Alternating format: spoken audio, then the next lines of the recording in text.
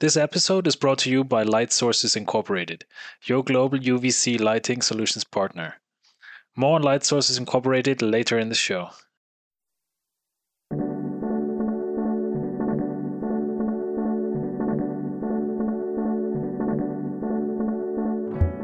Hey all, this is Dan Spicer from the IUVA Wavelength podcast, here to introduce what will end up becoming a series of podcasts, all related to an upcoming IUVA sanctioned event called Achieving Consensus on Applying GUV in Public Spaces. This event will be happening from June 6th to June 8th down at the ASHRAE headquarters in Georgia. This is the first section of the podcast where I'll be interviewing 3 individuals, and we hope to have at least 2 or 3 more follow-up podcast recordings related to this event. Here's the first one. I hope you enjoy it, and there'll be a few more to come. Thanks.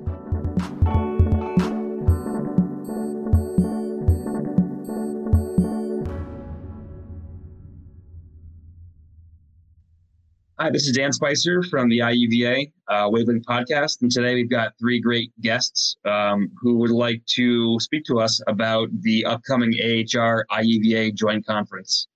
I've got Troy Cowan, Diane Poster, and Dr. Richard Martinello. If you folks would say hi and give it a little bit of background about yourselves, that would be great. Want to start with you, Diane, please?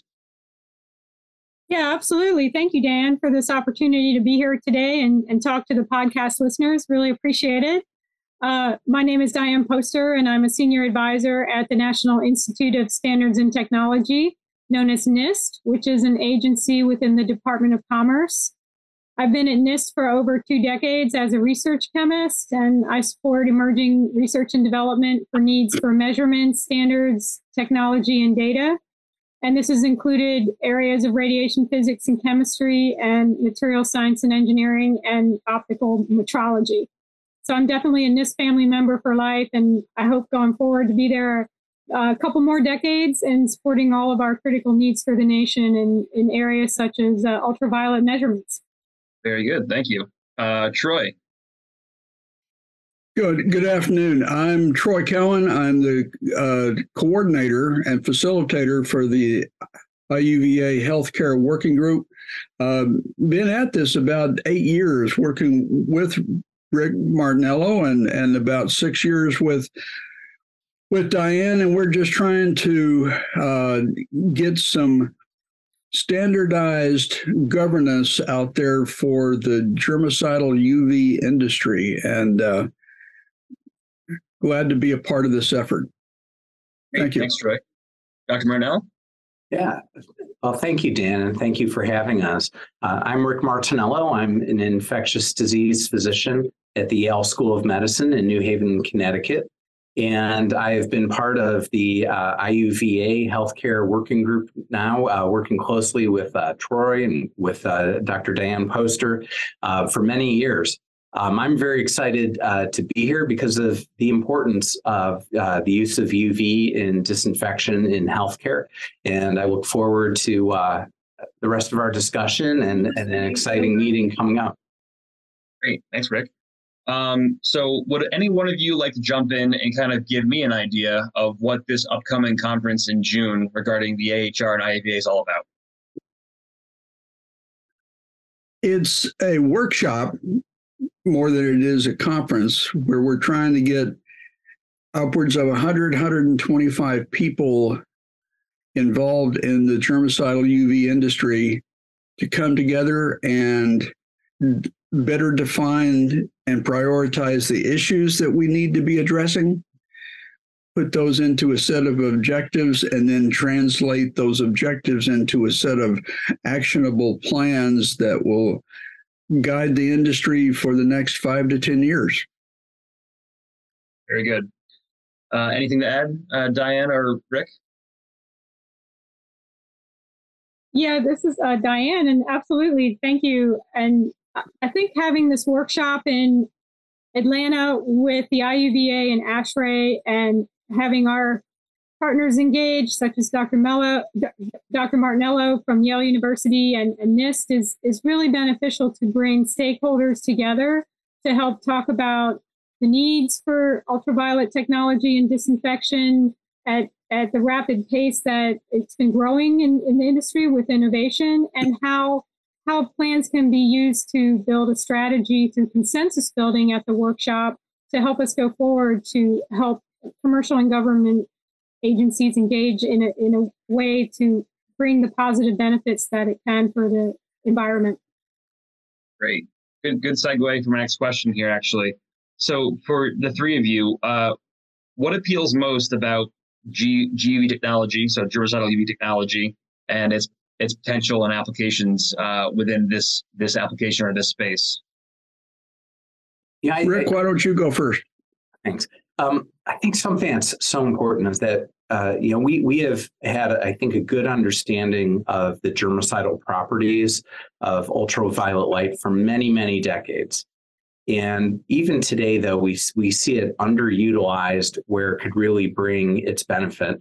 And I think, our experience, not only with healthcare associated infections that I see on a day-to-day basis, but also how, just our experience with COVID, it really drives that we have other opportunities to think about how we use this technology to create safer public places, whether those are grocery stores or hospitals or other locations such as schools.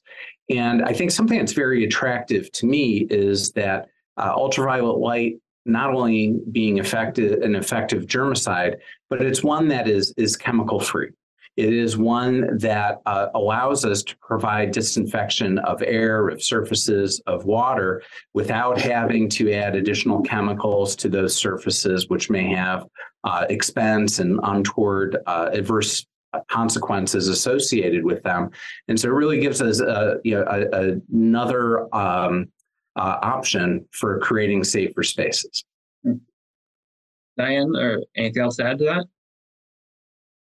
Yeah, absolutely. I think one of the great things about having this workshop and bringing people together is that in the area of ultraviolet technology and applications, as Dr. Martinello pointed out, and as Troy has mentioned, that the industry is innovating very quickly, and this is very key to its success. And going beyond the capabilities that we have today through innovation and research and development will really help to bring in new ideas in areas now where we are in the environment for using ultraviolet in different areas, especially in public spaces, and practices such as sharing dose and materials interactions and data that are useful for establishing testing protocols for specific environments are all topics that are evolving very quickly along with the innovation. And at this workshop, we'll have an opportunity to bring all that together and really build a plan to think how that can be coordinated in a uniform way. Great. Considering that you three are sort of the foundational group, a portion of the foundational group that founded the working group, and that began back in 2018, what's been your biggest surprise? What's been the best revelation out of this group? And honestly, this really isn't your first event you're hosting. This is probably your third, if I recall correctly. For me, the biggest, I don't want to say surprise, but what has really pleased me the most is to see the participation and the interest from industry, from those in academic settings, from the federal government, and to see how everybody is working together toward those same goals, recognizing the potential benefit of UV, how it could be more widely used, and thinking about what those barriers are and trying to overcome those barriers. It's really been an amazing team effort. Troy, Diane? Let me build on that, because it has been a team effort. It is a team effort, and the contributions of everybody has been so spontaneous. It's really been awe-inspiring almost. We've got organizations working together to make this happen. You mentioned ASHRAE. ASHRAE is kindly hosting the conference for us. And we can't say thank you enough, but we've also got contributions from other organizations such as IES that have been working with us on brand new physics standards for GUV. We've got ASTRAE itself is working on HVAC standards that involve UVC. We've got NEMA working on labeling standards, working with us. We've got NELCO working on installation and technician certification courses. We've got NIST. NIST put on a tremendous workshop for us in 2020, and it's international. When Rick held his workshop for us at Yale back in 2019, Rick? 2018, I think. 2018, we had people show up from Uruguay that wanted to play. It's been a fantastic team exercise. Diane. Yeah, I agree. As both my colleagues have called out, it's really about partnerships and the way that we're working together from the different sectors, industry, with our academic partners, with our federal agencies, and talking about shared capabilities, shared types of testing and measurement capabilities, calibration services, for example, from NIST, and engaging with our industrial partners in the ways that we might not have capabilities at NIST, and also with our academic partners through their research. This really helps to bring together a community through public-private partnerships, really to nurture a community and to help identify shared challenges that we can all solve together. Awesome. Very, very good.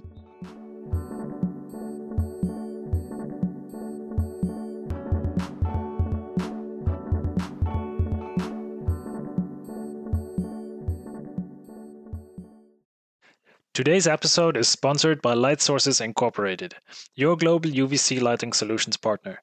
With over 38 years of lamp manufacturing experience, Light Sources is a key partner and supplier of germicidal UVC lamps to hundreds of OEMs globally. Whether your application is water, air, or surface disinfection focused, Light Sources Incorporated has the expertise to help make your design become a reality. To learn more about what Light Sources can do for your business, check out www.light-sources.com.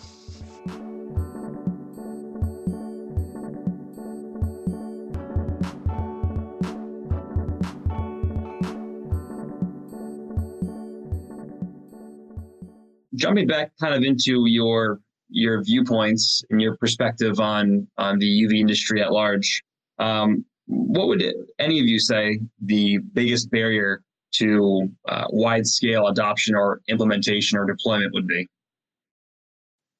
I think one barrier that I see is that this technology has not yet been incorporated into building standards, into other guidelines. And it's in some guidelines that I see in the healthcare setting, they do acknowledge UV and similar technologies can be useful.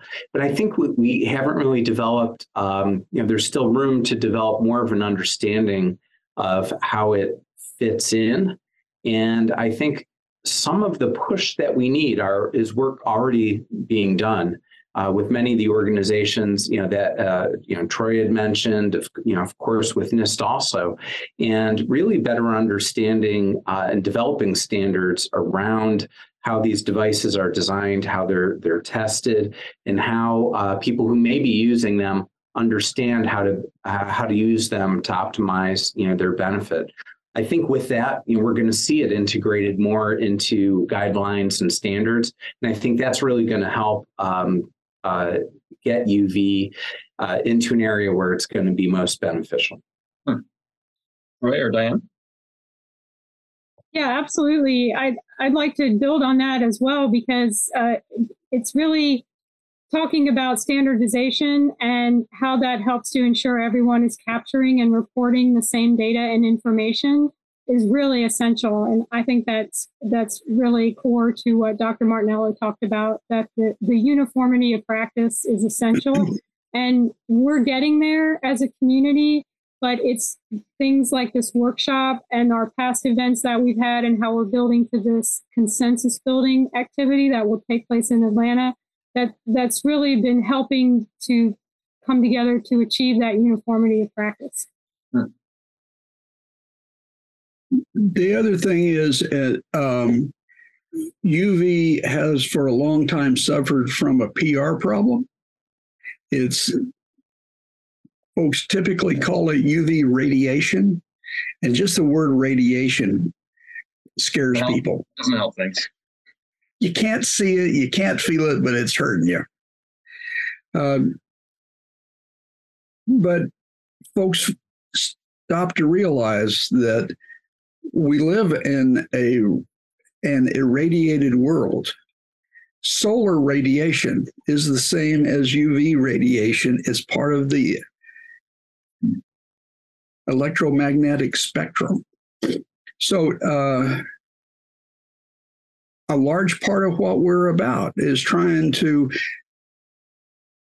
take off the unknown, make it more comfortable, so that folks are at ease when they're in a UV treated area. Airports are becoming UV treated areas. I look forward to when we have schools treated with UV. We can not only cut back on COVID-19, we cut back on flu, measles.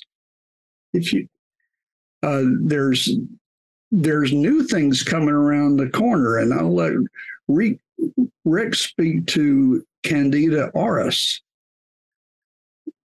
New things coming that we don't know what chemicals work, but we know that UV works. Interesting. So it sounds kind of like, from your perspective, the group's perspective, it's kind of a double-edged or two-pronged approach where we need to work to develop unified standards to help everyone have a kind of an understanding of the playing field that we're operating within. But as well, we need to have better outreach to the mainstream regarding the technology and its benefits, and maybe dispelling some of the myths about it or misunderstandings. Rick, kind of leading into what Troy had said, do you want to maybe talk briefly about maybe pathogens or emerging pathogens of concern that maybe you're keeping an eye on these days? Yeah, thanks, Dan, for that question, and thanks, Troy. We have a serious problem, and it's really a global problem with antimicrobial resistance. And antimicrobial resistance is just that. It's, when the microbes that cause harm to humans, microbes that cause harm to animals are becoming resistant. And in many respects, we see a great deal of resistance to the antibiotic medications that we have available, not only used among humans, but also play a large role in agriculture and in animal health. And this is a critical problem. And in fact, during the Obama administration, it was recognized as really a threat to the security of the United States. And, we saw the development of some international collaboration on this issue. UV potentially plays a significant role in this because it is effective in killing many of these pathogens that we're concerned about, whether they're on the surface of and on a material, whether they're in the water, whether they're in the air. And our microbes are much less likely to become resistant to these. We have not seen any significant resistance to ultraviolet light when it's used for disinfection. And one of the pathogens that we have an enormous concern for right now, that's a growing problem in the United States and globally, is that of Candida auris, as Troy mentioned. And this is a fungus that can cause serious diseases in humans. It's already been noted to have a high risk for death in those who develop infections with it. And unfortunately, it is resistant to many of the common antifungal medications that we use. And unfortunately, is known to not only heavily contaminate the environment in hospital rooms and nursing home rooms where patients may be affected by this fungus, but also it is very difficult to effectively clean the surfaces in those rooms and eradicate the presence of this fungus. And so we do know that UV light can be effective against it and disinfect it, but we need to really think about what those barriers are and overcome those barriers that prevent us from more widely using ultraviolet light in those healthcare settings where Candida auris is becoming an increasing problem. Very good. So we kind of have a good idea of where UV can help, what it's currently doing, the kind of the pitfalls it's currently experiencing, and how we may overcome those pitfalls and kind of spread the word, so to speak. So with the last few minutes of our interview here, I'd like to kind of pick your brains, lay out for those who don't have an idea of the structure and the potential hoped outcomes of the June meeting at the AHR, the ASHRAE headquarters. If one of you or all of you would like to chime in and give me, so primarily I'm looking for information on how will this meeting be structured and what are your desired outcomes? The key is, like I mentioned earlier, it's a workshop. We want everybody to come and participate. We want to pick everybody's brains that come to the meetings, both in person and virtually. We want to grow the communal expertise and the communal enthusiasm for progressing the technology and bringing together the actions that we need to overcome these barriers, to overcome the PR stuff, to overcome the reticence among the building industry designers to incorporate it. All those things. How do we do that in a prioritized way that builds on the consensus of everybody involved in GUV? Rick or Diane, any other comments on your what you hope for in terms of outcomes for this upcoming meeting, and any information on kind of how it'll be structured? Yeah, absolutely. And I think it's, as Troy mentioned, it's really an opportunity where we're building on activities that we've had in the past to use information from those activities and look at the current activities now, especially as we're post-pandemic, post-COVID-19, and thinking about bringing together the best and the brightest minds to really think about ultraviolet technologies being used in spaces, especially in public spaces, as Troy mentioned. And it's really looking at the scope beyond our borders. It is an international activity, as Troy mentioned, the airports and the use of ultraviolet technologies there. And this is a global topic. And this event in Atlanta will really help to bring together ideas and approaches to help reduce the risk of spreading infection. And I hope everyone will join us who are listening. Great. Rick? Yeah, not much more to add to that, but I think what I'm most enthusiastic about is the diversity of opinions that are going to be brought together. And, for those who are listening, we really need your voice, what your experience has been, the barriers that you've seen in bringing UV into your area or others' areas. And, think about some of the feedback we received from our Cincinnati meeting this past year and how we should prioritize the problems that we recognize and start working on developing solutions and action plans for those barriers. Rick, you hit it right on the nose. It's getting everybody we can around the table so we can build true consensus on which things have highest priority, which things will get us further down the road quickest. And it's all about getting GUV out into public spaces to reduce pathogen load. Basically, it's all about saving lives. Very good. Thanks, Troy. So to kind of wrap up here, and Troy, thanks for kind of initiating this series of episodes. We're hoping to do at least one or two more, if time permits, between now and the June conference. But in the meantime, Troy, can you give me a good plug of the event, the dates and location one last time, so our listeners have an idea of what it is we're talking about here? June 6th through 8th, 2.5 days at ASHRAE headquarters, Atlanta. Registration website should be up by April 1st. And the in-person attendance is going to be capped at about 125. That's how many we can accommodate. Virtual is come one, come all.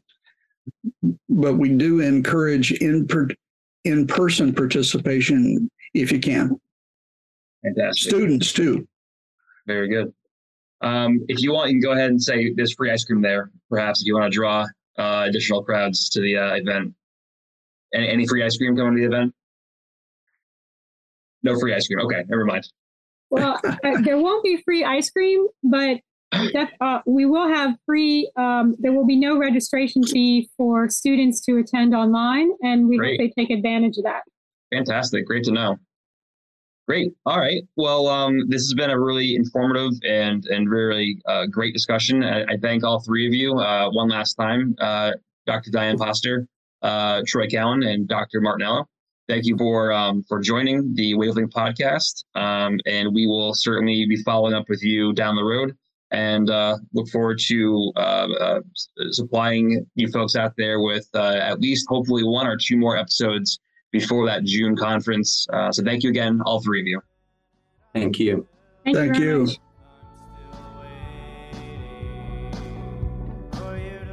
A few follow-up thoughts or concluding thoughts on this podcast and the few more that are to come regarding the ASHRAE IEVA joint conference occurring down in Georgia on June 6th to June 8th. It's important to point out that students can attend this virtually for free. So please spread the word and let your students in your life, academics in your life, know this. The conference page is up on the IEVA website. If you would like to register, check out the IEVA website and you'll find the registration link there. And as it pertains to the intro, outro music we use in this week's episode and pretty much every episode, we want to thank Stephanie Gora and Justin Dossett for the music. Thanks again for listening, and talk to you soon.